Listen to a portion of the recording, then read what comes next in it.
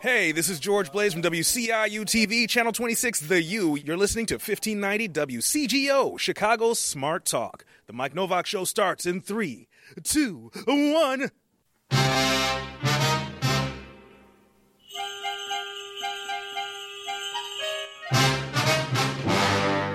This is the season.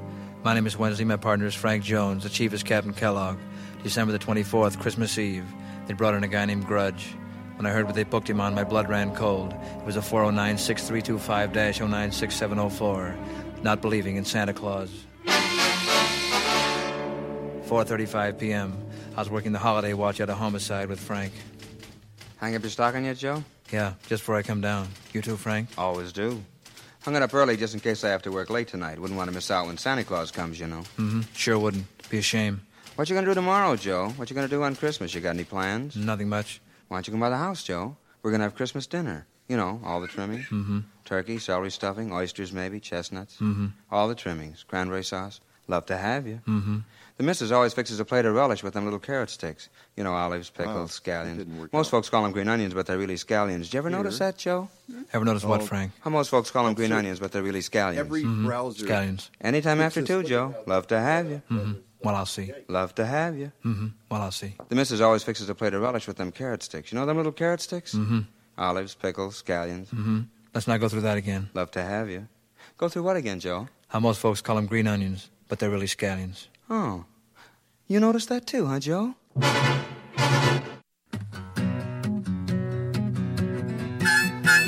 It's the Mike Novak Show with Peggy Malecki. Green, gardening, and environment radio. Flavored with a dash of humor. Welcome to intelligent, irreverent talk about plants and the planet they grow on. Your questions, comments, and participation are always welcome at 877-711-5611. Good planets are hard to find. Temperate zones and tropic climes. And true currents and thriving seas. Wind blowing through breathing trees. Strong ozone and safe sunshine. Well, good planets are hard to find. Good planets. This week's show is brought to you by Happy Leaf LED Grow Lights, USA made with a 5-year warranty. Jumpstart your plants with better light. And by Sitka Salmon Shares, bringing responsible and sustainable wild Alaskan seafood direct to your door. Good planets are. And here they are, Peggy Malecki and Mike Novak. Wow. Randall threw me off there. Your mics are live. Thank you, Randall. We're coming to you live. He's so friendly this morning. He's got that Christmas cheer going on, and my response to that, of course, is... Shut up, Wesley. All right, there we go. Welcome. Hey, we got a great show for you today. We always have a great show, but in particular, this is a great show because we're talking fish. No, and not Mike Jackson style. We're talking Sitka Salmon Shares, and the guy behind Sitka Salmon Share, one of the people behind Sitka Salmon Shares, Dr. Nicolaas Mink, Ph.D. Well, that's repetitive. That's the Department of Redundancy. Yes, the department. And Nicolaas Mink, Ph.D., is the Chief Executive Officer of Sitka Salmon Shares. And as you know, full disclosure, they are a great sponsor of the Mike Novak Show with Peggy Malecki. But as I said in my blog, it makes it a lot easier to have advertisers if you believe in their mission. Mm-hmm. And he is great, and what they're doing is fantastic. It's teaching people about sustainable fish, how you can get Alaskan seafood and get it harvested by independent families, fishing families with lines, and they do it sustainably, and they deliver it. They flash freeze it, send it to the Midwest, and I'm hoping they go national if they can. Yeah. But so Nicolaas is here in the studio. That's the best part. Yeah, we'll be talking sustainable seafood, the oceans, climate change, what's going on in Alaska. Right, and that's all connected. We were out in the lobby just now, and Nick was saying, so what do you want to talk about? I went, All of it? Can we Everything? Can we talk about, like, the oceans are changing, fish are moving away, things are happening. There's things going on in Alaska, laws or in Washington that they're trying to pass and different things. And the orcas are disappearing from Puget Sound, but they're eating all the fish in the Alaskan boats. And the fish are moving elsewhere in the world, so lots to talk about. So you'll enjoy that. One of the other things we want to do is remind you that next week is the Christmas show. And as such, one of the things we will have on the show is real butter. I think, well, maybe not that. I'm not sure. Well, maybe in the studio and the cookies. But, but we are doing, for the umpteenth time, the live version of It's a Wonderful Slice of It's a Wonderful Life. And Peggy will be doing that. Ron Cowgill has stepped up. He will be in the cast. Andrew, who's not here today, he's singing with his choir, so I got to give him a pass for that. Will be part of it. Randall, I think we're going to have a role for you in there. Ellie is deserting us, and she gets no love from us today because she won't be here next week. So we'll have a bunch of folks. We do. Oh, and maybe Bill Turk. It depends on how he's feeling. Love to have him in, but I got to talk to him about it. We'll see what happens. So, and the other thing. Speaking of Bill Turk, last week we talked with him and Nick Romano about collecting tents and blankets and perhaps even jackets. If you've got them, please write to me, Mike at MikeNovak.net. My friend Mark called me. He's a listener. Hi, Mark. Shout out to you. But we need more people. I'm getting to you. Anyway, we'll be right back with Nick Mink. this is Peggy Malecki. The end of summer doesn't mean the end of growing season. That's when I bring tropicals, scented geraniums, and herbs onto my porch, plug in my Happy Leaf LED grow lights, and watch them thrive all winter long. 50,000 plus hour minimum lifespan, 5-year warranty, USA made. Go to happyleafled.com and save 10% on purchases above $100 when you use the code MIKE. Happy Leaf LED grow lights. Summer light in the middle of winter. From boat to rooftop? Ho, ho, ho. Yep, enjoy wild Alaskan seafood harvest this holiday season or give it as a gift. The Sitka Salmon Shares Holiday Box includes the highest quality sustainable seafood items for you and the people on your gift list. Kita and coho salmon, Pacific cod, 1 grilling plank, 2 specialty spice rubs, 1 pinbone removal guide, and 3 holiday-themed recipes. Go to SitkaSalmonShares.com. Happy holidays from their fishing families to yours.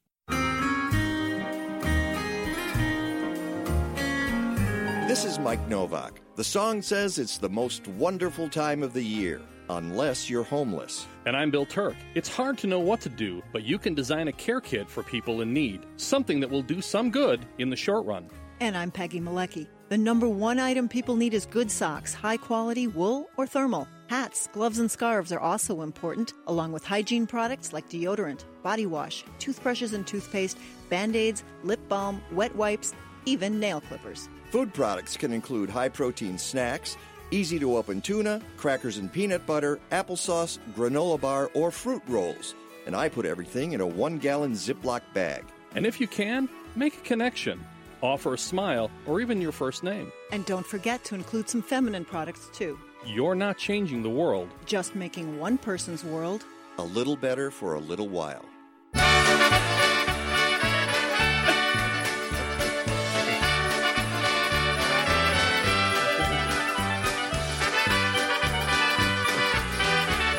Of course, that's reminding me that Randall still has not brought pierogies in. That's right. The game was over for a Christmas party. Yeah, this is from the. I have had this CD for a long, long time. The Patrick Henry Show, and it's Christmas polka style. In the street to find. Vlad, you got run over by a reindeer. Vlad, you got run over by a reindeer. Okay. Oh, Randall's not going to speak to us anymore. Okay. Welcome back to the Mike Novak Show with Peggy Malecki, and we are so pleased to have standing here in the studio Nicolaas Mink. Chief Executive Officer of Sitka Salmon Shares. This is we've talked several times, once live at the Good Food Expo. They used to call it the Good Food Festival, put on by familyfarmed.org. And then we talked earlier this year, and we waxed poetic on a lot of different things, and we're going to get into some of those things right now. But first of all, welcome, and I got to thank you for being a sponsor of the show. It's great. Oh, you're welcome. It's great to be in. Am I in Evanston or Wilmette? I get confused. Evanston. Okay, it's great to be in Chicagoland. Yeah. Well, and this is going out all over Chicago. So and to other areas of the country. That's as well. right. That's true. Because I told my mom to stream it. She's in Louisville. Excellent. Hi, Mom. Hey. And and we're in Las Vegas and Rapid City, South Dakota, and State College, Pennsylvania, Sarasota, Florida, and many more to follow. So that's where folks are listening to us as well. And tell us a little bit about Sitka Salmon Shares. I was stumbling through it in the first segment here, but how did this concept come about to do this company? I moved to Alaska 10 years ago to help protect and promote the fisheries up there, and we immediately stumbled on an idea with a few fishermen that one of the best ways to protect and promote these small-scale salmon fisheries was to tell its story and to sell it. And so, in the last 8 years, we've grown from a couple fishermen to a couple dozen fishermen, and a few hundred CSF members to a few thousand. And it's a community supported fishery. So if you know anything about community supported agriculture, it's a very similar concept. People buy a share of the harvest from one of our 20 boats, and we have a little processing plant in Sitka where we cut it into portions and flash freeze it and ship it down to just outside of Chicago in Galesburg, where we do all of our secondary packaging and our boxing, and we put it together with a nice newsletter and recipes for the month, and then it shows up on people's doorsteps, fished directly from the fishermen. It sounds like it's very involved and that there's a lot of distance in this whole thing. I mean, you're going from Alaska to Galesburg, but then you're going out around the Midwest, and you include, the states of Illinois, Wisconsin, Minnesota a little bit? Yeah, we're in most of the Midwest now. I mean, we have our own home-delivered program in Chicago and Madison, Milwaukee, but we drop ship to most of the rest of the Midwest, meaning we can get fish to you with FedEx. And you've got distribution centers in Madison, Wisconsin, Schaumburg, Illinois. Yep, and then Galesburg. So we do all of our home deliveries in Wisconsin out of Madison, and then we do all of our home deliveries in Chicago out of Schaumburg. And I have full disclosure here. I have a share, and it is some of the best fish I have ever tasted in my life. And you don't know that until you get it. You don't understand the difference until you actually get the product, because I've bought frozen fish before. I love salmon, and we got this share, and the first time we took it out and fixed it, and we did very little. It was like, garlic and lemon and butter and very simple. And we just thought, oh my goodness, this is unlike anything we've ever eaten. Yeah, seafood is just one giant market failure after another, right? Whether it's quality, whether it's sustainability, whether it's fish fraud, and there's all sorts of things you should be doing to a fish when it's pulled out of the water that just the current industry doesn't do as it relates to creating a quality product. And unfortunately, industrial fishing methods and industrial aquaculture methods don't allow that to happen, and so. Most of the time, people don't like fish. I was just talking to a couple of friends, and we were discussing that. Imagine if 2 out of every 10 gallons of milk we bought at a grocery store was bad, and it's kind of crazy that we that we do that with fish. Probably 1 out of every 5 pieces of fish you get at a grocery store is kind of I don't really want to eat this. And and there's really important reasons in the supply chain for that. And really it all goes back to who's harvesting the fish and Right. and creating, although it's a 3,000-mile supply chain that we have, it's relatively simple. It's very direct. There's not middleman after middleman after middleman. Everything stays within the company, and that just allows us to have this kind of laser focus on quality and sustainability, which in some ways you should have a fish that tastes unlike anything else that you would buy anywhere. Yeah. Go ahead. What makes the difference in how a large commercial operation or an aquaculture versus a small fishery? Yeah, I mean, I think there's a couple big reasons. One is most fish are heat damaged, meaning most large-scale fisheries, hold fish at 40 degrees, and the supply chain is like an 8 to 14-day supply chain. I mean, our fish are all down to 30.9 degrees within 45 minutes. Everything is processed on board the vessel, so obviously the first thing that goes bad in any fish is the blood and the guts, and you have to get all that out immediately. Yeah. And for most large-scale industrial fisheries, that doesn't happen. And then we have some proprietary flash freezing processes in place that bring our fish down to 80 below, kind of almost cryogenically frozen, so that the decomposition of this really perishable and delicate product never happens. And with large-scale industrial fisheries, fish are caught in giant nets by the ton. They're not cleaned. They're not made cold. They're delivered very slowly. And all of that basically creates the kind of fishy, decomposed, degraded fish that most people are used to eating. Yeah, smell, texture, taste. You mentioned last time you were on the show that if you buy frozen fish, there's a good likelihood that it will have been that way for over a year.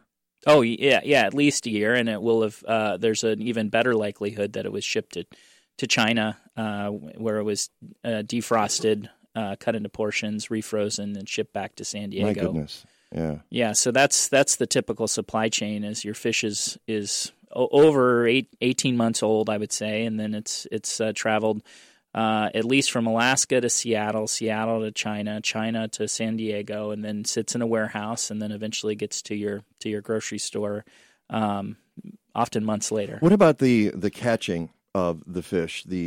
Your fishing families use lines, right? Yeah, I mean, everything that we can catch on hook and line is caught on hook and line, and it's the most ecologically sensitive way of doing it, right? There's some studies that suggest we leave 4 out of 5 fish in the water. So when our guys put their hook and line down there, they catch 20% of the fish, and the other 80% are able to reproduce that population. And when you buy from a larger net fishery, which is the vast majority, 90% of the globe's wild fisheries, it's you are indiscriminately catching everything that's being scooped up by that net. And obviously that's not a very good thing for our oceans. It's not a very good thing for our fish. And it's also not a very good thing for fishermen who want to do things the right way, because it creates a lot of disincentives in the market. You said you went to Alaska, to backtrack a little bit here. You said you went 10 years ago to change or to help the fisheries up there. What were CSFs a thing at the time? Yeah, I think most people think the first one started about 10 years ago in Maine, and so they were very, very, very new. And we actually worked. There's actually 2 Sitka CSFs. There's one that operates locally called Alaskan's Own, and they sell to folks largely in Southeast Alaska, and we worked with them. They launched, I believe, 2 years before we did, and we launched this Midwestern model that was largely taught to us by what they were doing. So it's a relatively new thing, but now there's 400 of them, and they reach from coast to coast. It's obviously they're like with farmers, they help share the risk for fishermen. They help get consumers better quality fish, and they help improve the livelihoods of these small scale artisanal style fishers that still exist in a lot of places in the United States, but have a pretty doggone hard time competing against the industrial fisheries model, which you find at most grocery stores and in most anywhere where you buy fish. Well, that's part of the economics of it. How else is this sustainable for the fishing families? Well, I mean, it's nice to know. One of the crazy thing is people don't understand. A lot of fishermen don't know what they're going to get paid for a fish when they deliver it to a large processor. They might not find out for weeks or months. And our fishermen know what they're going to get paid. They know months in advance what they're going to get paid. We remove a lot of volatility from the market. We work with our fishermen to give them short-term loans to start the season. And for them, it allows them to perpetuate this sort of smaller scale artisanal lifestyle that they've always had. Remember, people have been, the Tlingit have been fishing in Sitka for, tens of thousands of years, but commercial fisheries have been in Sitka for, 150. And it's only been in the last 30 years that technological innovation and large-scale industrial aquaculture and large-scale industrial fisheries have profoundly eroded the way in which these small-scale fishermen can do business. This is a response to that. And what we do is we set up a very viable, clear, just market for them to sell their fish directly to people who appreciate it. Mm-hmm. And they love it as much as our members do. In that, all of our boats want to they want to know who's at the end of their line. They want to know that people appreciate their fish instead of having to sell to a big commodity market.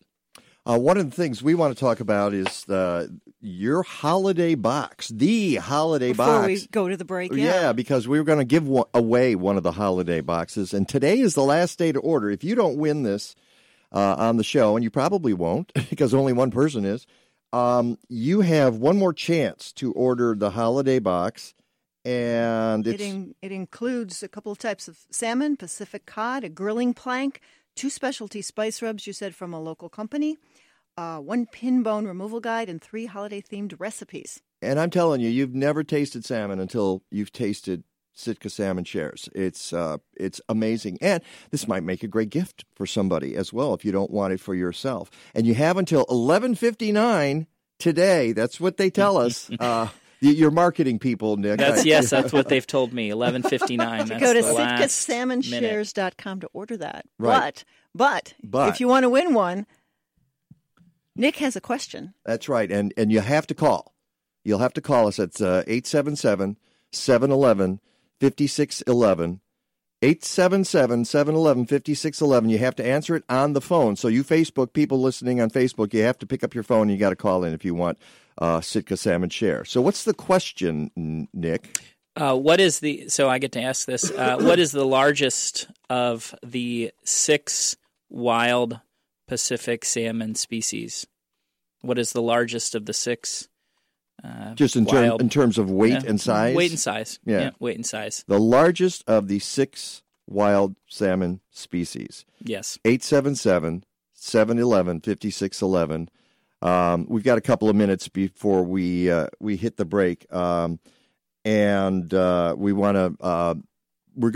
The conversation is going to go wherever it goes here, but one of the things that Peggy and I have been looking at is climate change in the oceans. And when I put my blog together, Peggy sent me this great article she found from Reuters. And I had not been aware of this series. And they're looking at the oceans and how things are changing, but that's really changing the way we fish in not just the United States, but the entire world.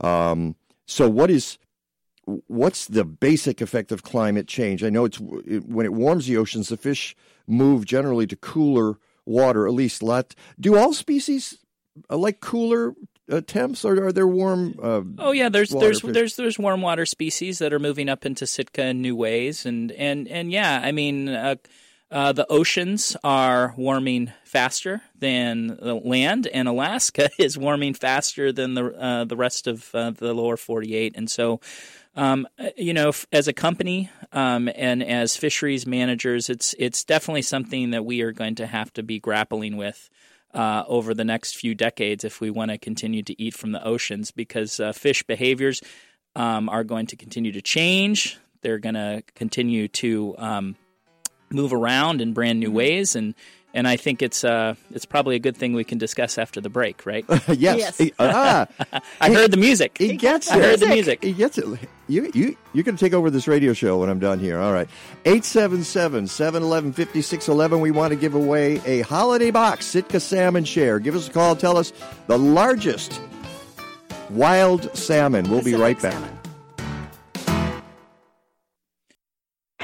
Whether it's March, July, September, or December, if you're a gardener, any time of year is perfect for a subscription to Chicagoland Gardening Magazine. It's the garden magazine for our region and one of the best gardening magazines in the country. Every issue features spectacular photos, articles by noted horticultural authorities, nursery owners, state extension agents, master gardeners, and more. There are columns like Ask the Garden Pros, regional reports, what to do in the garden, and even my column on the inside back page of every issue. I make up stuff and they pay me for it. Go figure. Chicagoland Gardening Magazine, a publication of state-by-state gardening magazines, on newsstands everywhere. But go to chicagolandgardening.com and get a subscription. If you're in other parts of the Midwest or the South, try one of the 21 magazines in those regions by going to statebystategardening.com or call 888-265-3600. 888-265-3600.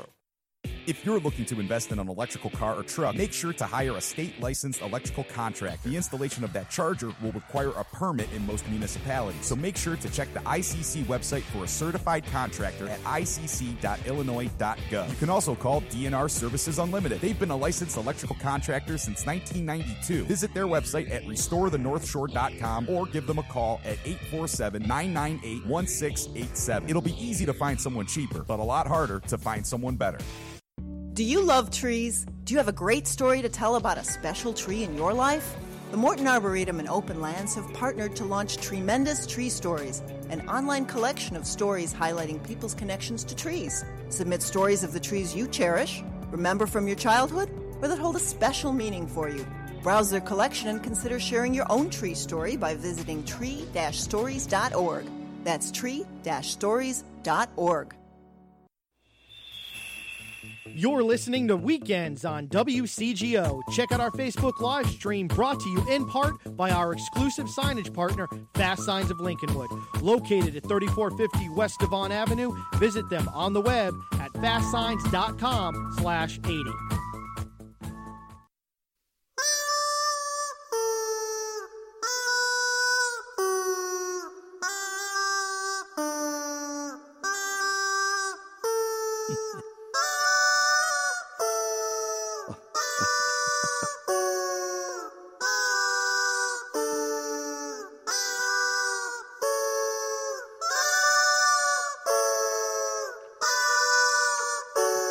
Yes, ladies and gentlemen, this is Pachelbel's Chickens. I was going to say it was chipmunk chickens. No, this is being performed with rubber chickens, and this is a group called Two Set Violin, or is it Two Violin Set? I don't remember. It's all over the inner tubes, and it's this guy squeezing a rubber chicken, and there's 4 screens, and you can see the whole Pachelbel chicken. So there we go. Okay. It's not quite holiday, but I had to put that in there. Welcome back to the Mike Novak Show with Peggy Malecki. Nick Mink is in the studio. Hey, we have a winner, Ellie. All right, do we have a name? Mary. Let's talk to Mary. Mary, you're on the Mike Novak Show with Peggy Malecki. How are you doing? Oh, hi, Mike. Hi, Mike. I'm doing fine. I assume you... Sorry, go ahead. I'm excited. I just won. Yes, you did. Let's give her a ding. I assume you like salmon. You like fish. Yes, I do. Fantastic. A lot. Well, you're going to get the holiday package. The holiday, what do they call it? The kit? The holiday box. The holiday box. Limited edition. Limited edition. Which is, and if you anybody else wants to order, you got to do it by midnight tonight, which is the date. Today is the 16th, in case anybody's listening on tape delay. Where are you listening, Mary? Well, I appreciate that. That's very nice. We will certainly enjoy it. Where are you listening? The first time I had... What? Where are you listening from? Park Ridge, Illinois. Okay, fantastic. She didn't say what the answer was. Yeah, this is important. See, we got to make get sure to we the got heart this. of What that. is the answer, Mary? Vetted. Oh, the king salmon. Yes. All right. There you Yes. go. Winner. And what was there were two species, actually, right? Well, it's a king or Chinook. It's the same species, Oh, just it is. different Okay, just variation as to. Generally in Alaska we say king salmon, and in Oregon, Washington, and California they say Chinook. Aha. All right. Well, Mary, make sure that Ellie has all of you. Go ahead. Sorry. Oh, the first time I had it was in Idaho. I have friends who live there, and they made the salmon for myself and my husband, and that's why I knew it. Fantastic. Well, I'm glad. See, it comes in handy to go visit your friends in Idaho. I think I will do that tomorrow. There's still a few Chinook in Idaho. Yeah, not very many, though. Up the Snake, not like they used to. Yeah, because they've part of the damming and all of that has kept the runs. And isn't that amazing, though, that the runs would go that far inland into Idaho? Yeah, these king salmon or the Chinook salmon are fish that are made to do these thousands and thousands of miles runs, and so. The Snake, the Sacramento, obviously the Columbia was the really big Chinook or king salmon river that at one time had 10 million king salmon running up it every year. And to give you some perspective, that's probably around a couple 100,000 now. So king salmon particularly are not a very resilient salmon in the face of climate change, and their habitat and their has largely been destroyed by urban development and damming, particularly in the Pacific Northwest. There's still some around in and around Alaska. We still have some very large, untamed wild rivers, but some of the really important and amazing king salmon habitat is largely not viable anymore. Well, great. Well, thank you, Mary. We'll get the information off to Sitka, and they will get your holiday box on its way. Okay. Happy holidays to you, Mary. Thanks, Mary. Good guess. Oh, well, thank you. Bye-bye. Welcome back to the Mike Novak Show with Peggy Malecki, another satisfied customer. And you're talking about some of the things, Nick, that we've done. Climate change is one of them, but we've hindered fish in many ways, especially salmon. And in bottling up their runs and making it impossible for them to procreate, basically. One of the things that we were talking about before the show was the in Alaska in the last election. Mm-hmm. Yep. And ballot measure 1 to try to protect that habitat. Yeah, I mean, we've done nothing but dam and destroy salmon habitat in most of the lower 48. Mm-hmm. I mean, if you remember, there's an Atlantic salmon, which is now almost entirely farmed, that had really strong wild runs all in New England and the Northeast through the 1930s, and they're basically extinct as commercially viable wild populations there. The lower 48, Pacific Northwest, California, Oregon, and Washington, a lot of that salmon habitat has been declined and damaged, and we're seeing the effects of that with that the southern resident orca population that's basically starving in Puget Sound because they don't have enough king salmon or Chinook salmon. And Alaska is one of the few places left to have really good, protected, viable salmon habitat. And it just in this last election, the Alaskan voters put a measure on the ballot to try to further protect these salmon habitats, which right now are under a lot of threat by very, very large-scale mining interests. When I moved up to Alaska 10 years ago, I felt like our big threat was timber. And in the last 10 years, it's really transformed to mining. And Alaskans put a measure on the ballot to protect salmon habitat even further than what they have up there. And unfortunately, millions of dollars of money poured in from outside multinational oil, gas, and mining development companies, and spread a lot of it misinformation. And unfortunately, the measure was defeated pretty soundly. Really? So it suggests that we need to have in Alaska constant vigilance to protect this really one last pristine place in the United States, but also to protect this natural resource that if you just protect the habitat and make sure you don't catch so many of them that they can't reproduce, these salmon will come back forever. And they'll produce jobs. They'll, continue cultural traditions. They'll make sure that Alaskans, as a state, have a livelihood. And unfortunately, some of the nearsightedness of, I guess Americans have always been somewhat nearsighted, but the nearsightedness we're pretty good at being nearsighted. Yeah, we're good at nearsightedness. I mean, the nearsightedness of some of these large scale mines on these really world class salmon habitats is pretty depressing. Yeah. So the point being that had the law passed, the waterways would have been protected from what, the runoff from mines? The state of Alaska would have better protection for salmon habitat, and two, there would have been more consequences, and had these large scale mining interests would have had more liability.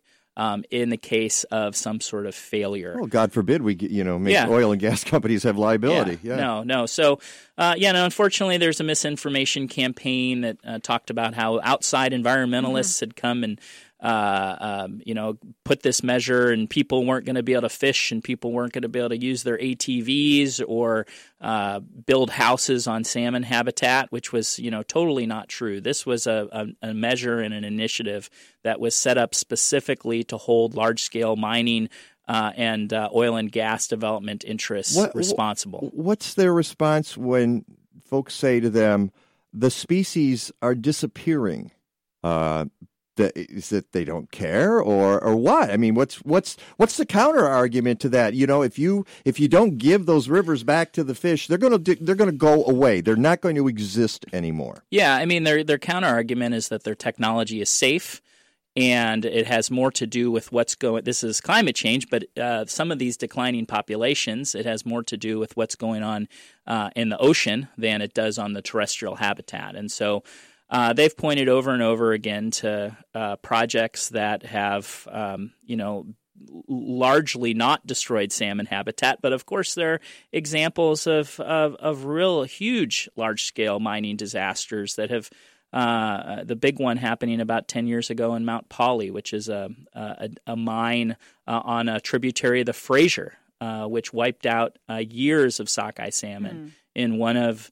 The Fraser is one of those largely undammed wild rivers that still has incredible salmon habitat. So, it's unfortunate that this is where we've come to, but it sort of is. It is. Are we still?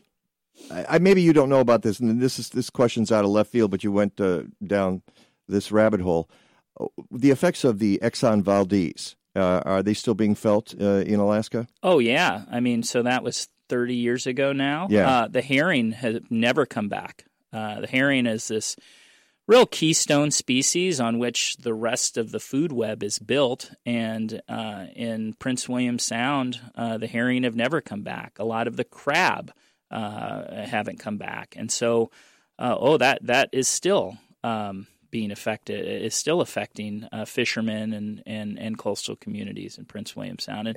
And people forget that. I mean, that was 30 years ago, and we still haven't seen some of these really important fish populations recover. And I don't think we've even begun to understand the damage that was done in the Gulf of Mexico. No. With the Deepwater Horizon explosion, and I mean, that pumped out a lot more oil into the Gulf in a warmer area. We're just going to be paying the price for that for a long, long time. Yeah, absolutely. So that is Dr. Nicolaas Mink. He is with Sitka Salmon Shares. We've got 60 seconds here.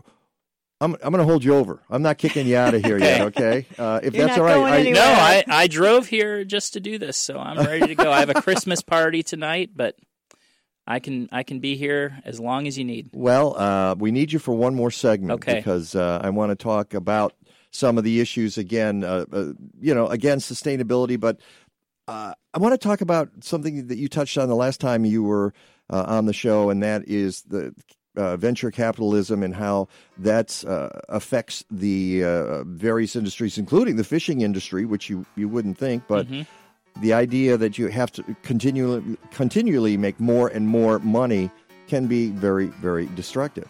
It's the Mike Novak Show with Peggy Malecki. You're also welcome to contribute in any way. Call us, Facebook us, tweet us. We'll be right back.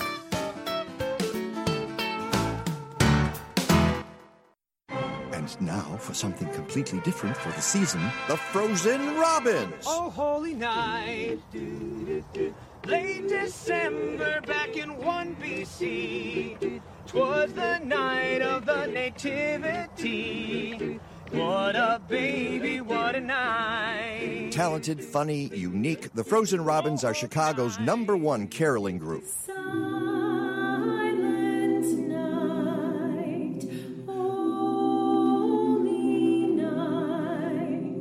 Exquisite harmonies, madcap improvisation, holiday sketches and characters, even a 10-minute version of It's a Wonderful Life. They are definitely not your mother's carolers.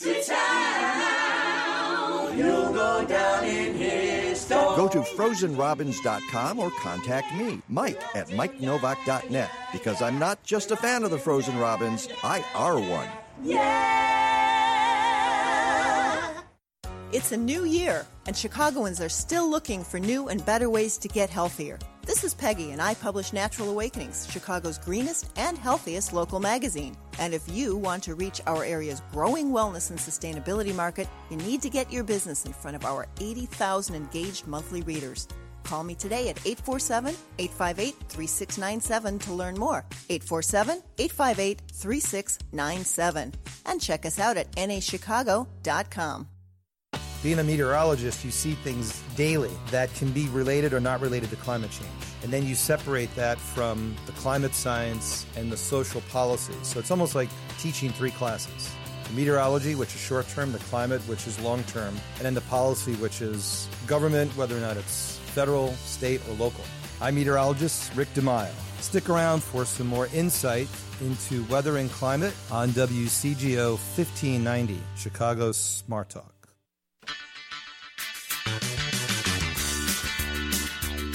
Christmas is a fun time. It is a fun time every December.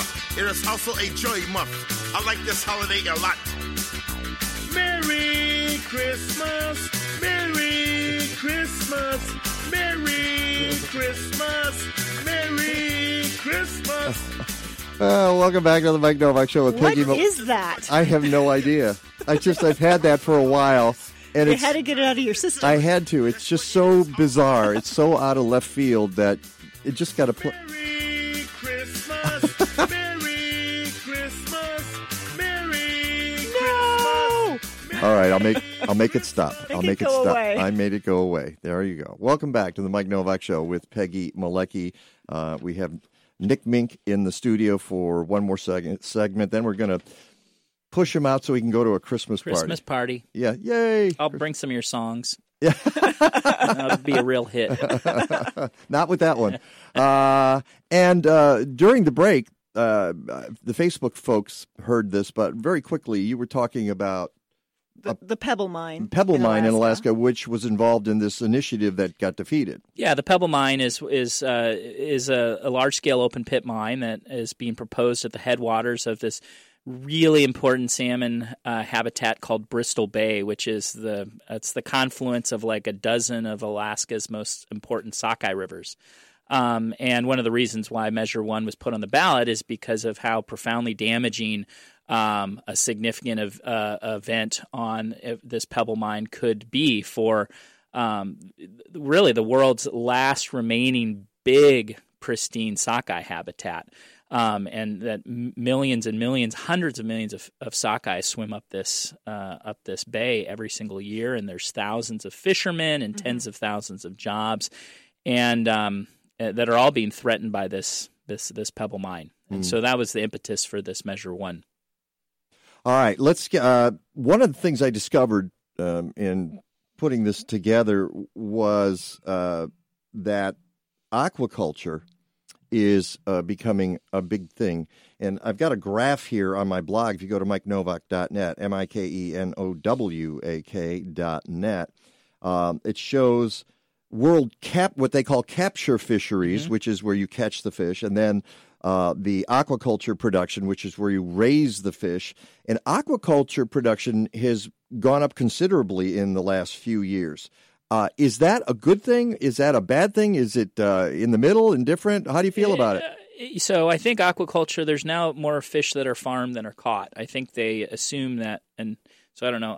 I'm looking at your graph, and it's about right. It's about about equal. That's from the new Food and Agriculture Organization, from the UN study. Yeah. So there's about as many fish that are farmed that are caught, and it's a good thing and it's a bad thing. I always like to think of the question shouldn't be about farmed versus wild. It's about production and harvest methods, right?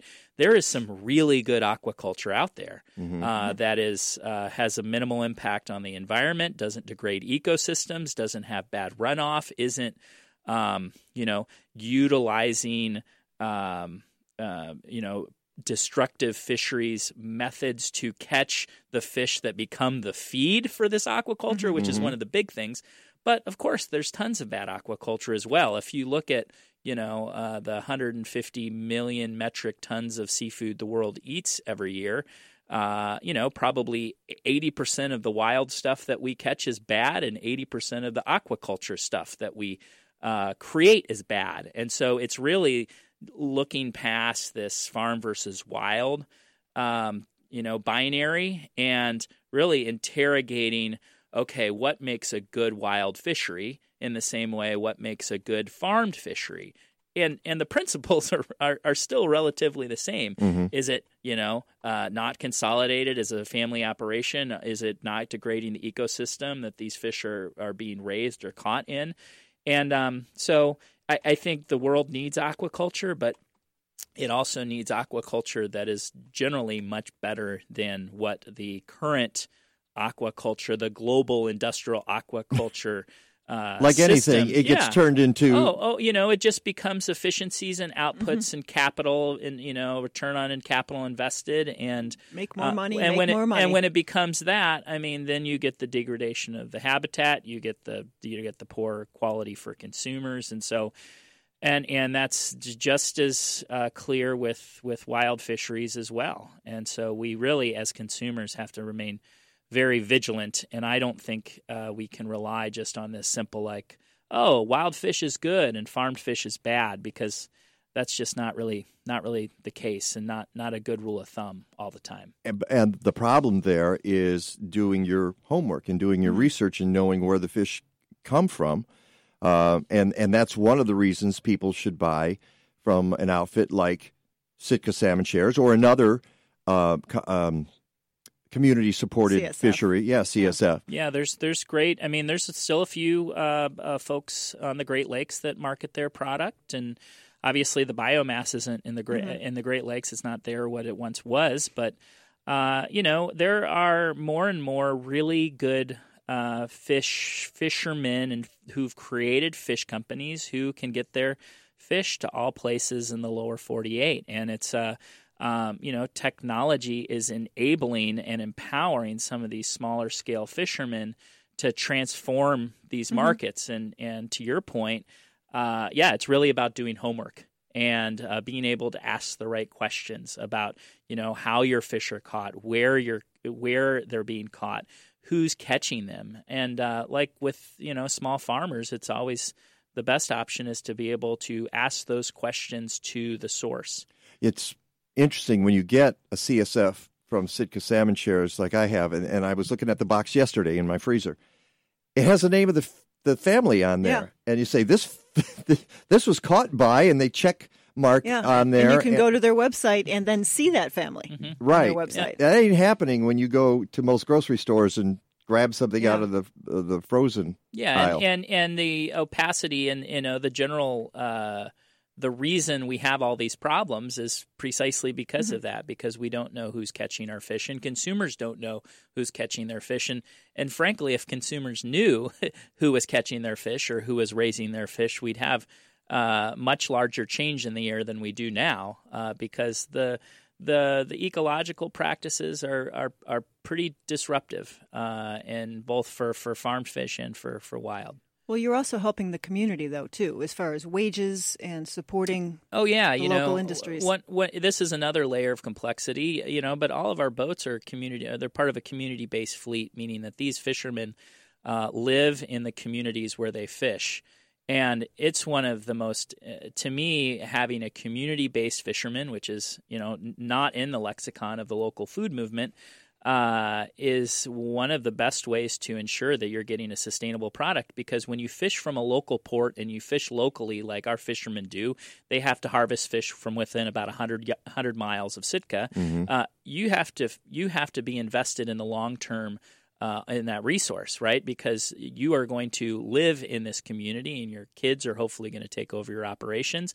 And that's just not the case with most of the wild fisheries that are being harvested, where it doesn't matter if a really big boat comes in and wipes out 100 miles worth of fish, because they can move to the next 100 miles and the next 100 miles. And so having a community-based fisherman pretty much ensures that fisherman has a real vested interest in the long-term health of that resource. Boy, we could go on. I mean, we haven't even talked about extinction of species. We touched on it a little bit, but if you destroy the waterways, you lose some of the salmon, but then there are other species in the ocean that don't go up the rivers to reproduce, and that's the danger of the big fishing, the corporate fishing, is that even if we maintain the level of just mass, the biomass of fish, we're going to lose certain species, and we don't know how that will affect other species, do we? It's all interconnected. Yeah. And it's not entirely clear, even with the best science. Nicolaas Mink, thank you so much for coming into the studio. Go to SitkaSalmonShares.com. Today's the last day to get your holiday package, but go on there later. You're going to enjoy it. We'll be back. The Mike Novak Show with Peggy Malecki. Captain's log, stardate 42326.1. The Enterprise is under attack by an apparently hostile life form. Mr. Wolf, status report. Inexplicable, Captain. They appear to be perambulating vegetables. We are being stalked by stalks of asparagus. That is incorrect, Mr. Wolf. Asparagus officinalis, or killer asparagus, was the subject of a very popular 21st century tome by the brilliant author Mike Novak. Mike Novak. I'm familiar with his work. Mike Novak was one of the smartest, funniest people in the horticultural world of the 21st century. Sound red alert. Shields up. Tell me more, Mr. Data. He has been variously compared to Mark Twain, Dave Barry, and Edgar Allan Poe. Edgar Allan Poe, author of my favorite children's stories. Captain, I am attempting to access a copy of the masterpiece. It seems to be available online at AroundTheBlockPress.com. AroundTheBlockPress.com. AroundTheBlockPress.com? Yes, Mr. Wolf. Yes, Captain. AroundTheBlockPress.com. How many times can I say it? Welcome to the second hour of the Mike Novak Show with Peggy Malecki. Green, gardening, and environment radio with just a soupçon of humor. Or is that a dash? Call us with your questions and comments at 877-711-5611. Here they are again, Peggy Malecki and Mike Novak. All I need is good food to eat and make me healthy, wealthy, wide awake. Lettuce, tomatoes, root, and bacon. What about those sweet potatoes? All I need is good food to eat. All I need is good food to eat. Welcome back to the Mike Novak Show with Peggy Malecki. In this hour of the program, we've got Carol Freeman standing by in the wings. She's a photographer. It's a shame. Well, we'll hold up some of her photos. Yeah, she brought some large photos here today. And we're going to do a couple of giveaways. We've got more stuff to give away on the show. We gave away Sitka Salmon Shares earlier. This hour, we're giving We're giving away a Happy Leaf LED grow. What is it there? Grow anything anywhere kit? Garden in a box. Oh, the garden in a box. Okay. And see, I should know that because she wrote to me yesterday and said, yeah, do that. And so. And if anybody was paying attention to our Facebook post yesterday, they're poised by the phone and ready to dial. I hope so, because the garden in a box is a great, great item. And it's, again, you could get your plants started. But what we need is the question. We're trying to figure out the question. Okay. Let's make it easy. We're going to make it really easy, Ellie. And Not the one I just texted her? Did you just text her the one? Go ahead. Was it the one about the butterflies? Yeah. Okay. I'm going to make it even easier. Okay. So you have to answer either one of these questions. So your question was? Name 2 butterfly species found in Northeast Illinois. Okay. And I will say name 2 native trees to Northern Illinois. These would be good trees for you to plant. Answer either one at 877-711-5611. You got to call, and you'll get yourself a Happy Leaf LED Garden in a box. Garden in a box. So give us a call. The 2 questions are: name 2 butterfly species native to Northern Illinois, or you don't have to do both, or 2 native tree species for Northern Illinois. 877-711-5611. You get yourself the Garden in a box. We've had... I want to remind people one more time, because it was very quick at the end of the first segment of the first hour, that what we talked about last week, Bill Turk of Playtime with Bill Turk and Carrie Kendall. And Nick Romano and I were talking about helping the homeless. I went out and bought baby wipes this week because of what Nick said. So I'm putting my kits together, my little care packages, kits, and I made sure that I got baby wipes simply because that's what Nick said. They were like the easiest things to deal with out there, and a godsend for people. And a pair of good socks and some protein. Oh, we got socks too. Got some good socks. Some Band-Aids. I did not get the Band-Aids, but you put what you can in there and put a kit together. You can listen to last week's show. Go to the podcast at MikeNovak.net. Still looking for tents, blankets, coats. That's the other thing. If you've got an old tent, if you got some old blankets, again, don't make sure they're not really dusty. At least give them a tumble in the dryer. If you wouldn't use them, don't give them away. That's right. If they're that nasty, don't do that. But if you got an old tent, an old blanket, or an old jacket that you want to give away, we're going to be handing some of this stuff out to folks on the street. I'm going to work it out with Nick, and I'm not sure I want Bill out there after all of his procedures. It's like, Bill, you just stay home, okay? You just relax, dude. But write to me, Mike at MikeNovak.net. MikeNowak.net. Write to me. Or, if you happen to catch me on Facebook or Twitter or something, that's fine too, because we'd really like to get more of those items if we possibly can. And Nick says he's going out on Christmas Eve, and I might just be going out with him as well. We got 2 minutes, but real quickly, you've discovered a couple of interesting stories about Christmas trees. Yeah, it's the ongoing real versus fake. Which is better? Which is better? And there's a couple of stories that came out in The Guardian and the New York Times saying if you're going to buy a real tree, make sure you bought it local, so it doesn't have a large carbon footprint. Make sure, again, kind of like with the fishery, you know where it came from. Yeah. That how were they raised? How much pesticides were on them? Yeah. And that at the end of its use, that you dispose of it properly. If it goes into the landfill, if you just throw it out in the alley and you say, well, the garbage guys will pick it up, it creates methane in the landfill, and that's not good use. Put it out in your yard for the birds. Yeah. Or get it mulched to get it to one. The city of Chicago does. In fact, we need to get that information. I don't know if they've announced it yet, but the city of Chicago does its mulching program, and a lot of the suburbs do too. A lot of the suburbs, a lot of the communities do. Find out where you can get the tree turned into mulch, so at least it's not going into the landfill. Well, the other half of the conversation was the fake trees. And are those better? And the general conclusion, which makes sense, if you're going to keep your tree, I've had mine about 25 years and counting, then that's probably the greener option. If you're going to buy a new tree every year and throw it away because you don't feel like putting it away, that's a bad option. So if you want that fresh evergreen smell, dispose of it properly. Please, please, please, please don't just throw it in the alley. That's bad news. Not good. Yeah. So, even if you have an artificial tree, unfortunately, you got to hold on to it for 25 years. All right, we'll be right back with Carol Freeman. It's the Mike Novak Show with Peggy Malecki.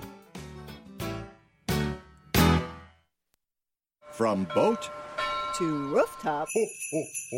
The small boat fishermen of Sitka Salmon Shares cordially invite you to give the gift of their wild Alaskan harvest this holiday season. Their limited edition holiday box includes the highest quality sustainable seafood and a selection of small batch items curated specially for you. On sale November 23rd to December 16th at SitkaSalmonShares.com. Delivered between December 19th and 21st. Happy holidays from their fishing families to yours. This is Mike Novak. One of the best salads I ever had was courtesy of a friend who grew it in her living room using Happy Leaf LED grow lights. 50,000 plus hour minimum lifespan, 5-year warranty, USA made. What's not to like? Whether you're a beginner or a gardening whiz, these lights are the face of 21st century growing technology. Go to HappyLeafLED.com and save 10% on purchases above $100 when you use the code MIKE. Happy Leaf LED grow lights, moving the garden to your living room.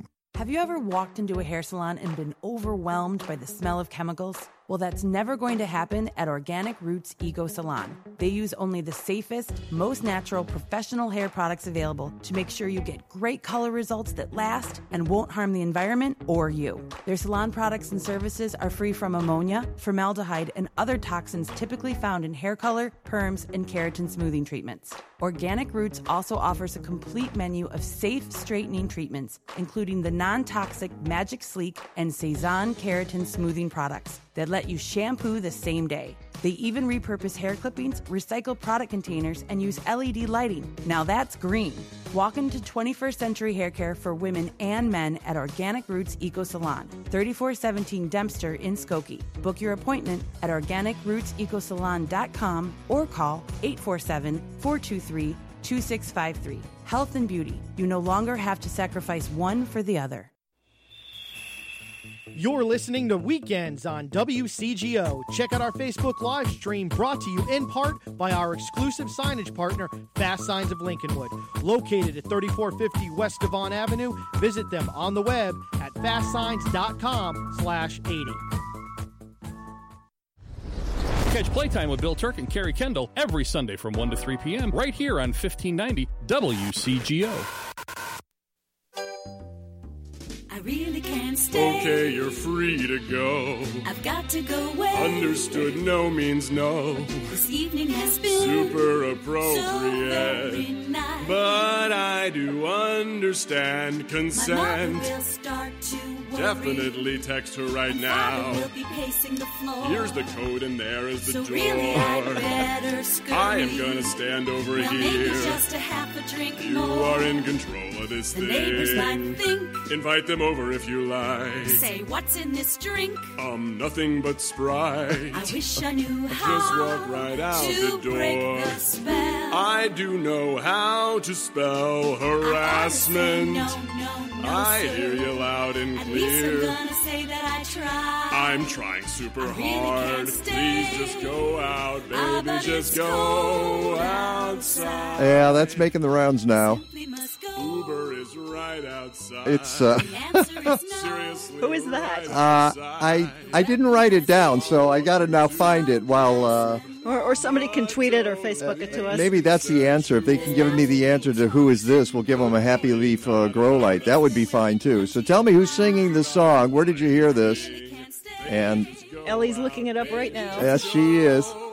Baby, just go out, go outside. Is that his response? Yeah. So we are still offering the Happy Leaf Garden in a Box. We didn't get the correct answer. That's right. 877-711-5611. So you tell me who sang that song, or name 2 species of butterfly in northern Illinois. Or 2 native tree species. And you get yourself a garden in a box from Happy Leaf LED. And look who's in the studio. It's Carol Freeman. Hi. Good morning. Good morning. You've got your 2019 calendar. I do. Oh, my goodness. May I Absolutely. have this? I want to take a look at this. I love that dragonfly on the cover. Yeah. Well, you've got some one. I put another dragonfly on my blog post. From my website. Yes, from your website, because I just love that one too. So we start in January with the bald eagle. So where did you take that? That was along the Fox River. The bald eagle population has really rebounded nicely in northern Illinois. Mm-hmm. You can find them in the Skokie Lagoons. Oh, look at this. And that is? That's twin leaf. Twin leaf, okay. It's a very ephemeral spring flower. I mean, they're all short-lived, but literally that blooms 2 days. Oh, my goodness. And if you don't catch it when it's blooming, it's gone for another year. I can't tell you how many times I went out there and looked for it, and it was in bud, and then went back the next day, and it was done. We're not going to go through all of them, but I'm... Snowy egret. Yes. Yeah. Very nice. And how do folks get a hold of this beautiful, beautiful calendar? Well, this year I've donated the calendar to my not-for-profit Team Green. So with a donation of $20 or more at the Team Green website, www.teamgreenweb.org, you can make a donation to Team Green and get a calendar. So let's take a step back and introduce Carol, though. Yeah, no, I just jump right into the swag and stuff. But she does these amazing calendars every year, and that's how I first became familiar with Carol Freeman photography. Was your calendar? Yeah, this is the 21st calendar. Hard to believe. Wow. Yeah. That's about the length of time I've been doing this show. So there you go. We started about the same time. And it is printed locally. You were talking about where things are sourced. Yeah. So I like to keep my carbon footprint as small as possible. Also, it's printed locally on recycled paper. So. Oh, yay. What company? In Barrington, Graphic Art Studios. Really? They've been amazing. And their color work is just impeccable. That's fantastic because it's hard to find those places. I know when I was doing my book, it's you look around and it costs more. Yeah. But you try to do non-toxic inks to help the employees. You try to do a place where that's still going to have the good quality. That's important, and try to put all this stuff together and still be able to afford to do it is really difficult. Well, that sort of is a perfect segue. I'm actually hoping to get the donations for the calendar so I can produce my book, the Endangered Beauty book. Ah, there we go. Let me hold that up to the... That's just a mock-up, and I do want to print it locally. So that means higher costs, but I want to stick with this printer who's stuck by me for all these years, and it's going to mean I'm going to have to raise a few extra dollars to cover the printing. Yeah. So tell us a little bit about your overall approach to photographing nature. I take a very zen approach to photographing nature. It's I don't use a tripod. I only bring handheld lenses, and for me, it's about the connection to nature. And then if I get a good picture, that's the bonus. So it started more as a spiritual journey that turned into a passion for the environment. And you've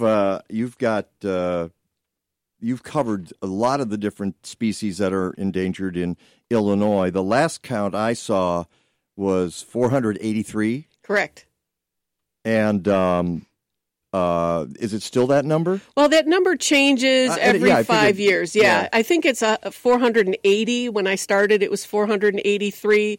They're reviewing it again, so when the list comes out in a couple years, it might go up a few or down a few, but it seems to be hovering around that 480 mark, and I've photographed 160 of them so far. What was the most surprising photograph you got of an endangered species? Well, I don't know if it was surprising, but the most challenging one I've photographed so far was the Heinz Emerald dragonfly. I knew where it was. I knew what it looked like. I went to the location over and over and over again for about 3 years until I finally found one perched on some cattails that I could actually get a picture of. So that one probably was the longest in duration from start to finish where I actually was looking for it.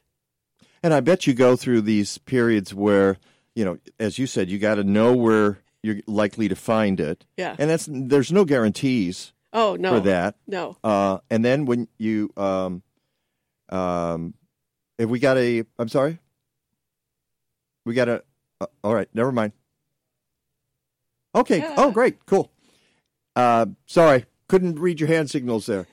But and then you can do situations where I imagine you see it and you don't get the photo. Yeah. That's got to make you crazy. It does. It absolutely does. The first time I actually spotted the snowy egret, it was way up high in a tree and a couple shots and then it flew off. I'm like, well, I've got it, good for identification, but not really publishable. So, it is. Those moments are really challenging. Well, you're doing this. That brings up a good point. You're doing this for yourself, obviously, but you're also doing this, I would imagine, when you documented, we know that the species is still around. That's part of the deal, right? Well, I love to share, and the endangered species covers everything. I mean, it's fish and frogs and birds and plants, so that it covers a wide gamut. And I just love showing people the diversity and the variety that we have here in Illinois. When I first started this project, people would ask me, oh, so you traveled to Africa and India to take pictures of endangered species? I'm like, no, half hour from my house. This snowy egret was in the drainage ditch behind my subdivision, So that's they like can be anywhere. Judy Pollock, who gets assigned to be in the drainage ditches during the bird counts. Yeah. You never know. That's what's left over for her. Yeah. Well, you don't know where you're going to find them. It's I know. Amazing. You don't know what's going to go through your yard at some point. Exactly. Yeah. What was the most challenging topographical place to climb around and to find a species? Well, I've photographed some species on the ravines, which are definitely challenging because they're very, very steep. Along Michigan or along Lake Michigan. There's the ravines are very endangered, and I can't tell you specifically what plant in what region I've been.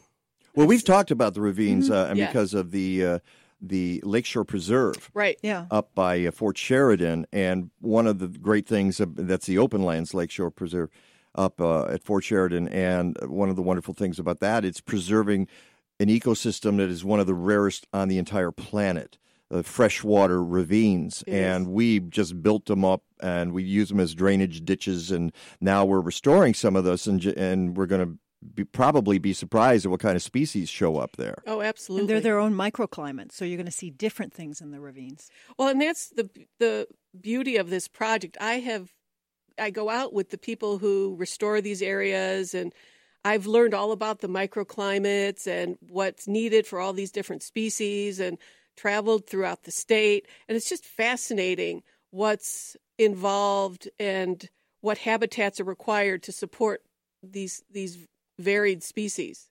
Mussels and like fish and birds and plants. Everything has a different requirement. Mm-hmm. So you're doing all the species. All of them. What's it like tracking down a mussel, and getting a photograph of a mussel? Well, I've built up relationships with a lot of the experts in the field, and when they find it, they actually will call me up and say, "Hey, I've got this species. You can come and get a picture of it." Sometimes they've been caught for scientific research, so they're only detained momentarily, so I run out, get a picture, then they're released back into the wild. So it's just coordinating with all these people who've been kind enough to help me. I could not have done this project without the help of a lot of great organizations and people who support me. Okay. Now, did we get a second? I saw we had a couple of winners here. No? We got one? Okay. Let's take our winner here on the line. Hello, mystery winner. This is Stacy. Stacy, is that you? This is me. Hi. Hi, Stacy. How are you? I'm doing well. Great. I was not expecting to make it through Nevertheless Win. Well, you have. Congratulations. All right. Now, did you have to answer at least one of the questions? And you know what the questions were. What are a couple of species of butterfly native to northern Illinois, or tree? What were you going to volunteer as an answer?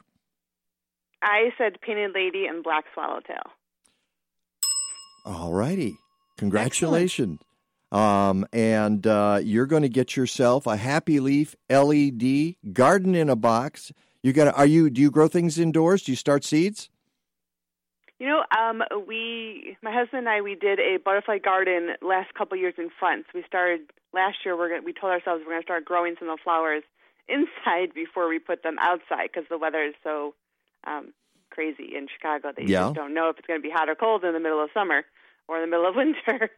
So yeah, we're looking forward to starting to grow some seeds indoors and then transfer them out. Fantastic. Well, you're going to like this. You're going to love the Happy Leaf LED. You're going to love the results you get. Full disclosure, of course, they're a great sponsor of the Mike Novak Show with Peggy Malecki.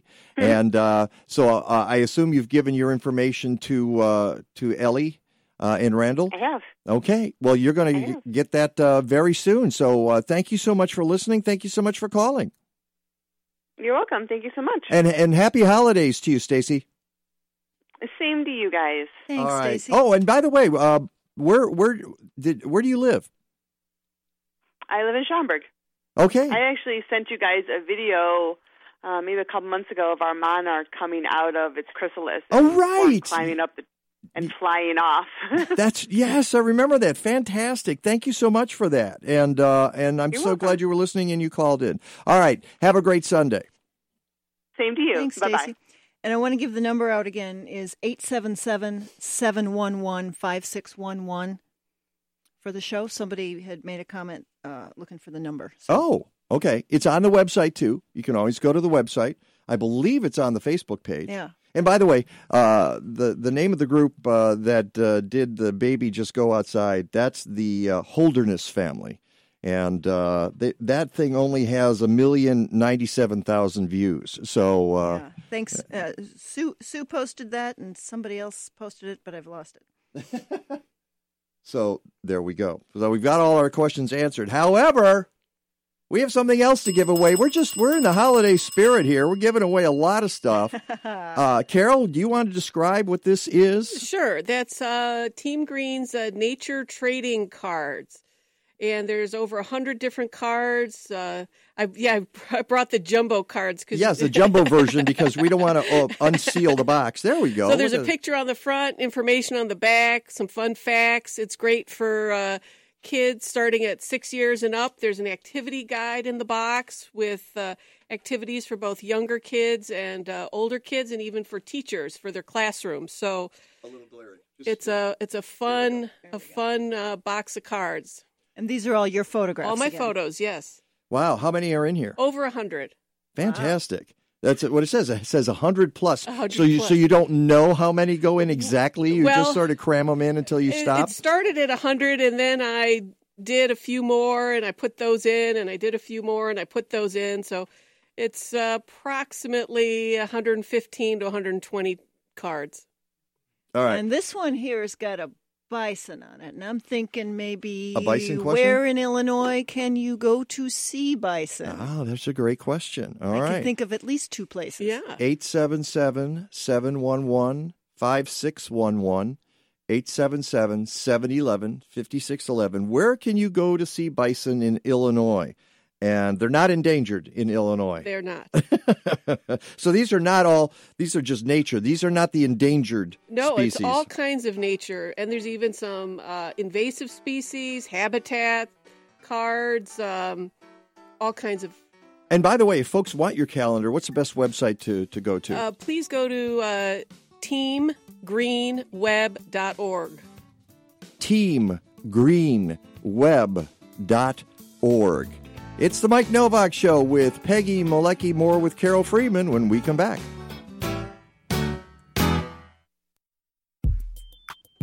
Did you know that a running toilet can waste up to 200 gallons of water per day? In a Green Diva Minute, you'll learn more and be on your way to living a deeper shade of green. Water is a precious and vital resource, and 750 million people on this planet don't have access to safe, clean water. So let's not waste what we have, okay? According to the EPA, we lose over 1 trillion gallons of water a year to household leaks. So let's fix those leaky faucets, folks. While you're at it, consider installing a low-flow shower head and a low-flow toilet. And maybe sing a shorter song when you're in the shower, because Americans also use 1.2 trillion gallons of water just showering every year. Just saying. I'm Green Diva Meg. Find more useful Green Diva podcasts, videos, and of course, lots of low-stress ways to live a deeper shade of green at thegreendivas.com.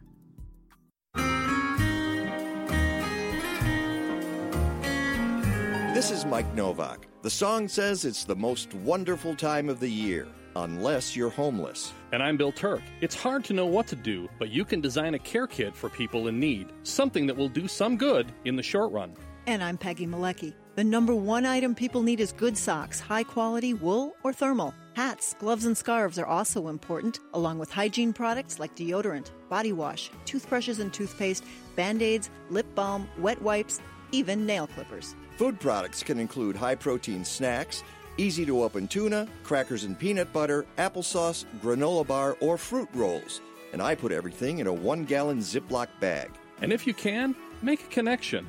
Offer a smile or even your first name. And don't forget to include some feminine products, too. You're not changing the world. Just making one person's world a little better for a little while. What is this, anyhow? This is Your Talk. This is America, Jack. On 1590 WCGO, Evanston, Chicago. Silent night, holy night, all is calm, all is bright. One of my favorite Christmas carols ever. Tom Waits.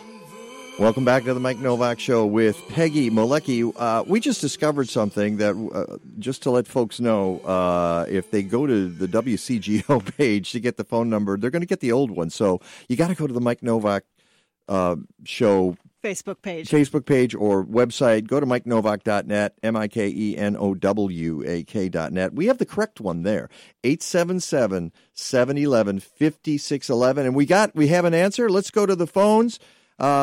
Who have we got here on the phone? Good morning. Who? Hi, this is Catherine in Madison, and I'm happy to win them because I'm going to give them to my Facebook friend who has 12 adopted children.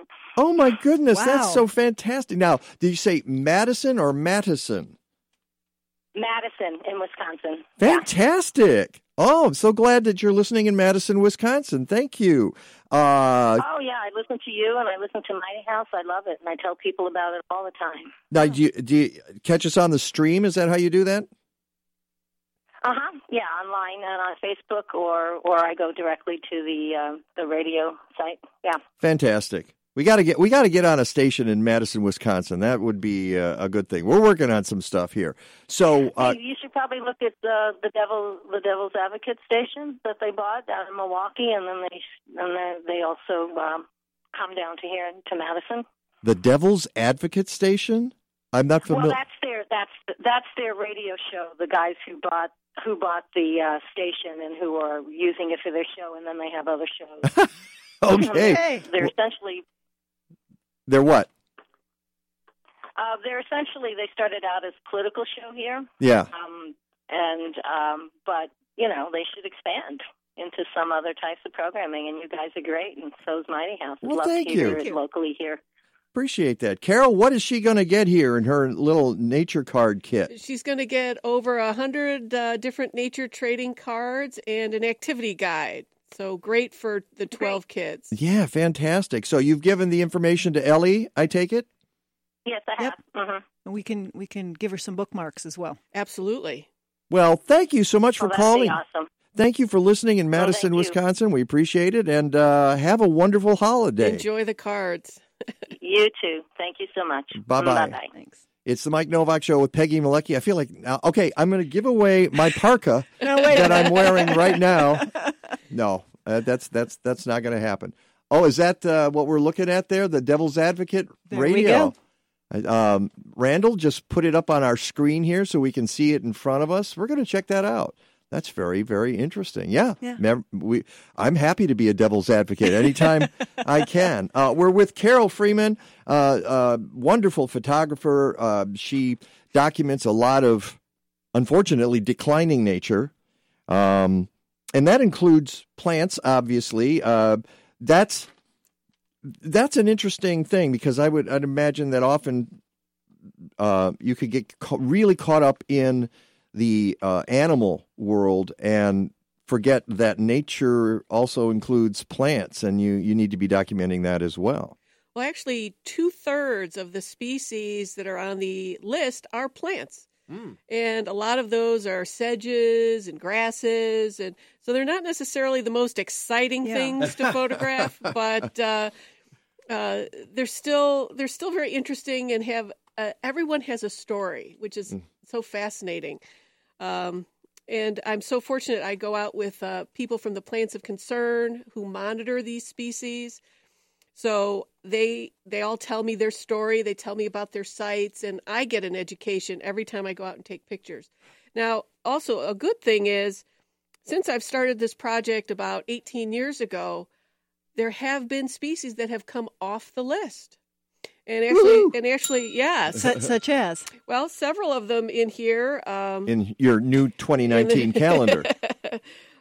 Available. Well, one is the sandhill crane. Let's hold the sandhill crane. They were on the list, and they've been delisted. We talked sandhill cranes a couple of years ago on the show. I've gone to see them in and there's another one in Indiana. Yeah, Jasper Lake. Jasper Pulaski. Pulaski, yeah. And then another, the eagle has come off the list. That was once, we saw that earlier. And I've got the small sundrops in here. Has it been that recently that the eagle, within the last 18? Just the last list it came off. And then the small sundrops also had been on the list. Is that Enithera? Or is that something else? Evening primrose, it looks like. This is the small one, yeah. So sorry, didn't mean to throw Latin at you there. She's like, Edith? I couldn't. Last time I saw that, I was judging a garden in our garden contest, Chicago Excellence in Gardening Awards, and somebody was growing the plant in their yard, and I said, "Oh, that's Enithera," and they go, "What's that?" Yeah. Because we don't know what the plant is. We weren't sure what, and then I said, "Well, commonly it's known as," I couldn't, but it's evening primrose. Yeah. So if people want to get involved, they can join places like Plants of Concern. They can monitor the plants. Sometimes they can grow the seeds in their garden and supply the seeds. And through these efforts, reporting encroachment of invasives or other management issues, these species have been able to rebound and be taken off the list. So people can make a difference, and they can help. A lot of citizen science involved. Absolutely. Let's get a little geeky here. What kind of camera do you use? What kind of lenses? I know you're a Nikon person. I'm a Nikon person, and I shoot with all the lenses, I guess, from a 60 millimeter macro to a 500 millimeter telephoto, and pretty much everything in between. It really depends on what I'm photographing, and since I've been doing this project for 18 years, my first camera was a film camera. So some of these have been shot on film. I've gone through f6. Are you tempted to go back and redo them digitally, or are you happier with the film? If I can get them digitally, I try to get them again. So not only did I photograph them once, I'm actually trying to go out and photograph them again. No, that's good. But that's got to be rewarding too if you can go back and find the same species again. Yes, but that's also challenging too, because it took me all that time to sort of figure out where it was the first time. And it's not necessarily, some of these are annuals or biannuals. So where it was when I saw it the first time doesn't mean it's going to be there when I go back again and try to get it. Or with the weird weather, sometimes they bloom too quickly, or the habitat's not right, the area's dried up. So it's not as easy as you think. Even if you know exactly where it is, my odds of finding it are slim. Yeah. You mentioned you work with a lot of different organizations. Now, do they come to you ever and say, we need a shot of this? Or how does that process work of you working with them to go out and shoot something? Well, that's my arrangement, is anybody who helps me find these endangered species, I share the photos with them. So Plants of Concern, if you go to their website, a lot of the pictures on there are photos that I've taken that I allow them to use. So that's how they benefit from it as well. Yeah, absolutely. Same with Rob Carmichael at the Wildlife Discovery Center. He's been so generous with his time. And any picture that he helps me take, I let him use for educational purposes, for his talks, however it will benefit them. So hopefully it's a win-win for everybody. Well, I hope you don't mind that I put the photo on my blog. I figured you wouldn't mind that because it's such a beautiful photo. Yeah, absolutely. Of the dragonfly. I couldn't decide between that and the hummingbird. Oh, nice. And actually on your card here, you had some fun facts about hummingbirds, and you've got ruby-throated. The ruby-throated. I love hummingbirds. I never see them in my yard. I've been there now 18 years, and I've seen a hummingbird exactly 3 times in my backyard, and it never stayed for very long. Yeah. They move fast, but once it was attracted to a red balloon that had burst and was hanging on a wire, on a power wire, and it came up to it and went, oh, wait a second, that's a red balloon. Okay. The ruby-throated hummingbird, and here's the photo. Let's wait. Get up here and go. There we go. Wow factors. Like other hummingbirds, the ruby throat can fly forward, backward, and vertically. It's a hovercraft. The ruby throat's heart beats up to 1,200 times per minute. If nighttime temperatures get too low on its northern breeding grounds, the ruby throat can slow its heartbeat to conserve energy. Wow, very zen. It is. You wouldn't think that a hummingbird is zen, but I guess so. And these are all in that pack. They're all in the nature. Those are blown up versions of some of the nature trading cards. I see a snowy owl in that collection as well. Yeah. Have snowy owls been spotted so far this year? Snowy owls have been spotted in northern Illinois. That one I photographed many, many years ago. That was one on film, shot at Montrose Harbor. Okay. They like the lakefront, and they also like the cornfields out by DeKalb. So they've been spotted out there. This year already? This year already. Okay. Yeah. Really? I have yet to see one. I go to the lake frequently, but the winter birds have started arriving. I've seen pine siskins and common redpolls and red-breasted nuthatch. So we've got a nice eruption of some of the more unusual winter birds are here. And you can see them at the Botanic Garden, Chicago Botanic Garden. Botanic Garden, Illinois Beach State Park. Illinois Beach. The Grove has a nice... they've got bird feeders. Wherever you've got bird feeders in the winter, you'll see the birds. What's your latest challenge? There's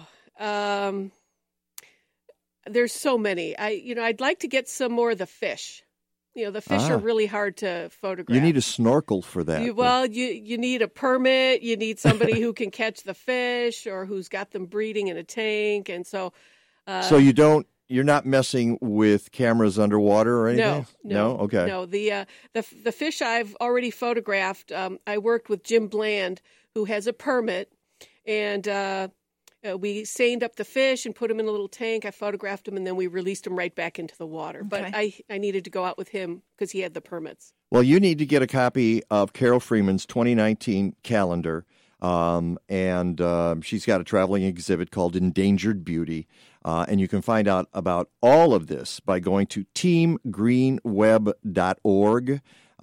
Should we give the carolfreemanphotography.com site as well? Absolutely. You can go there, too. Carol Freeman, spelled Freeman, Freeman,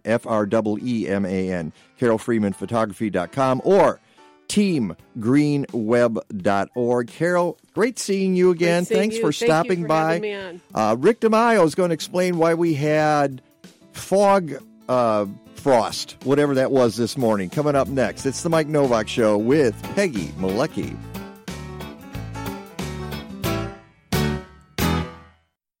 And now for something completely different for the season, the frozen robins. Oh, holy night, late December back in 1 BC, 'twas the night of the nativity. What a baby, what a night. Talented, funny, unique, the Frozen Robins are Chicago's #1 caroling group.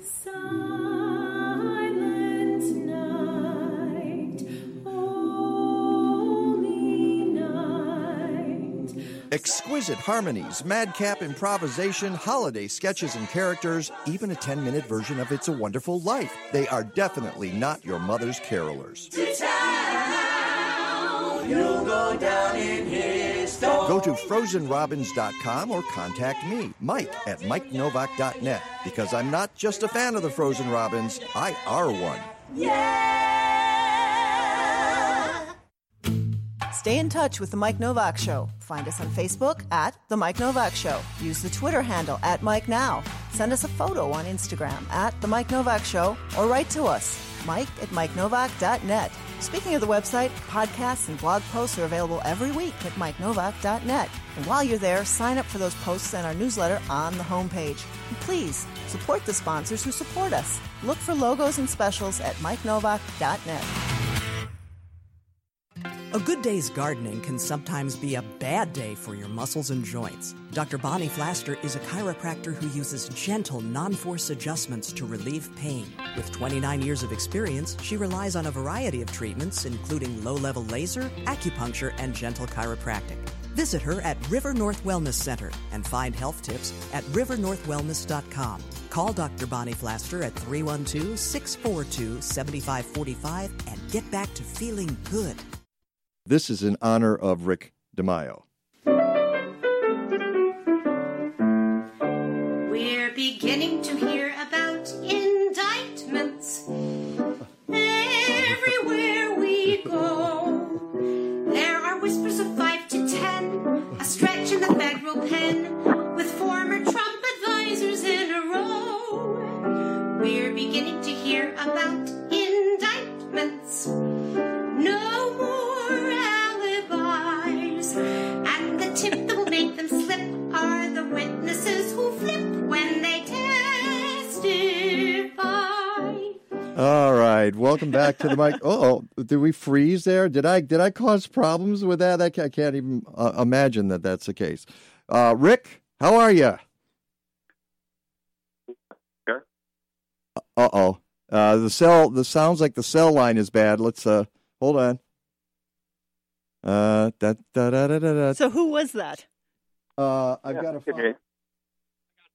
Okay. I can hear you guys. Okay, now I can hear you. You were breaking up there. You were barely there. Did you hear the song? Of course, yeah, I heard the whole thing. Okay. Yeah, I don't know what happened, but I was listening to you guys. Oh. I was at a holiday party last night, and it was a bunch of well-educated people that I used to work with at United Airlines. I would say out of the 7 people there, 5 of us had master's degrees, and we were just basically trying our best during the entire 6 hours not to talk about Donald Trump. And it's hard to do, isn't it? Impossible. And there goes Mike playing a song about indictment. Yeah, well, that was in honor of you. In honor of me. I did it for you. Yeah, because you're that is me and the word indictment cross lanes here. For your listening pleasure, let's put it that Yeah, that's way. what it was. It wasn't. Okay, It's not about you. It is just for you too. Oh, it's not about me. No, it's for your enjoyment. Yeah, well, you got to remember when I worked at United Airlines, it was basically meteorologists talking science, and that was 30 years ago when we met. Mm-hmm. And these are people that have now kind of matriculated into different parts of the industry. One of them teaches environmental science at DePaul. Another one does long-range forecasting. And it was just, we were all just basically approaching this as the attack on science, the attack on knowledge, the attack on the EPA. It was great that on the drive out that Ryan Zinke from Montana is gone. Scott Pruitt is gone. Jeff Sessions is gone. Rex Tillerson is gone. All these people are gone, and these are the best people, right? You picked the best people. So it was really hard for us not to talk about the assault on education. One of the persons there was a teacher. The assault on the environment. The assault on science. And we were actually trying not to talk about this person, and that's really a sad thing, isn't it? It kind of is. Yeah. So, and by the way, just to give the shout out, it was Sandy and Richard Riccardi do that little ditty. Oh, nice. And I don't know that. I mean, I found that on my friend Tom Shepard sent me that on Facebook. Mm-hmm. So I get all these goofy things at the holidays. Everybody. Yeah, does. and then we were talking also about the validity of social media and Facebook, and we all had to agree that it's there, and you have to figure out how to use it. and not you up-season. do. But it was, I think that's where, I don't know if you guys have been to any holiday parties this year, but it seems that that's where the conversation is going. It's not so much, how are your kids? How are you guys doing? It's all about these peripheral things that never used to kind of bleed into the holiday party discussion, right? Yeah. Right. Well, mostly, Rick, I've been Christmas caroling, and it's really hard for me to go, hey, kids, now we're going to sing about Donald Trump. Okay, 1, 2, 3, here we go. Oh, dear. Yeah, it's kind of sad. But let's talk about other things. Well, you mentioned the freezing fog. Yeah.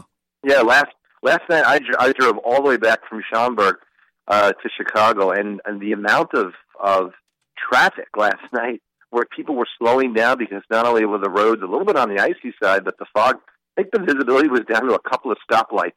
Especially when you got into the city, it was like, I can't see more than 2 streetlights. Yeah, by the lake, Peg, it was unbelievably dense. Yeah, what's happening is we have...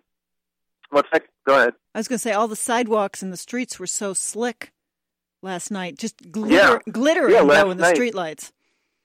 Yeah, it was amazing, and I think what we're seeing here is a combination of, clear skies, light winds, a lot of low-level moisture, 15 hours of darkness, but also the ground's got a lot of water in it. Remember we had that 1.5 inches of rain within the foot of snow in some areas, and we had 1.5 inches of rain on top of it. And it's hard to really dry out this time of the year unless you got some really windy, warm weather, which we really haven't had a lot of wind, so evaporation at the surface has been nil. So a lot of the moisture in the ground just basically tries to get into the atmosphere during the daytime, and then when the winds lighten up, it basically just freezes on contact. So the act of frost does not do that freezing. It's actually water vapor that freezes on contact. And oddly enough, planes have to be de-iced in this type of a situation. You can't leave a plane or take a plane off the ground if there's ice on it. So this actually does have some consequence to the airport. Albeit small, but I think the bottom line is it's just really nice weather. I mean, when you have sunshine and 45 degrees in the middle of December on consecutive days on the weekend, that's pretty good stuff. And this is all basically thanks to El Nino finally getting its act together. We talked about it before where you still need a bunch of things for El Nino to become an impact in the Midwest. We had this huge blocking high over Greenland, which was pushing all this cold air. We had that huge warm blob that Peg was referring to over the Gulf of Alaska. So the upper troposphere was basically aligning itself where all the air was pretty much coming out of northern Canada. That is now weakened.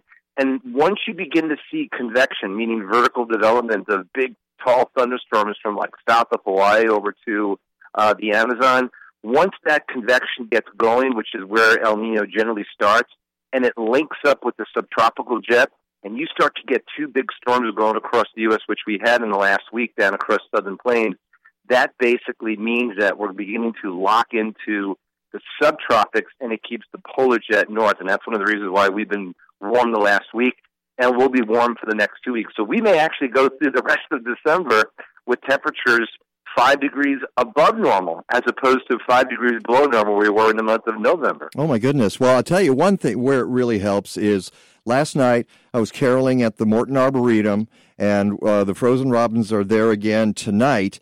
And when it's 40 degrees and you're standing outside, those people who are coming to see illumination are really happy people. They're just very happy. Yeah. And they're going to stop and listen. They will. Yeah, it really changes when it's 17. They're running away and saying, "We got to go inside." So, but in addition to that, there was no wind last night. Right, there was no wind, and I think that's the key more than anything. Oh yeah, I had actually go pick up someone down at Water Tower Place last night. The amount of traffic going into the city was phenomenal. And I hate to say it, guys, but these are some of the economic benefits when you get into a warmer, more variable pattern.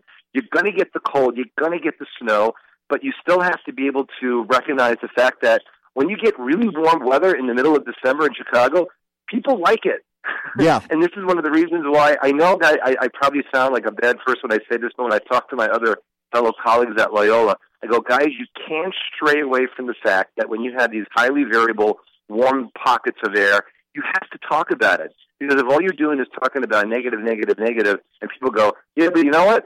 I like walking 3 blocks and not feeling cold in the middle of the summer in Chicago. You have to recognize that, and that's what a true scientist does. You recognize both sides of the story. All right, you said it's going to be warm. Give me like a 15-second forecast right now. Yeah, sure, no problem. Mid-40s today, a little bit of a cool front comes through, mid-30s tomorrow and Tuesday, maybe some rain or snow by the end of the week, but we're still looking for a major shift back to cold and snowy weather by the first week of January. So enjoy the next 2 weeks. Okay, thanks, Rick. Talk to you next week. Sure. I want to sounds thank good. Nick Mink and Carol Freeman for coming in today, all the people who called and won, Ellie, Randall. It's a Wonderful Slices next week. Until then, go green or go home. Is that it? Yes, it's over. How'd you like it? I don't know. I slept through the whole thing. Well, you didn't miss much.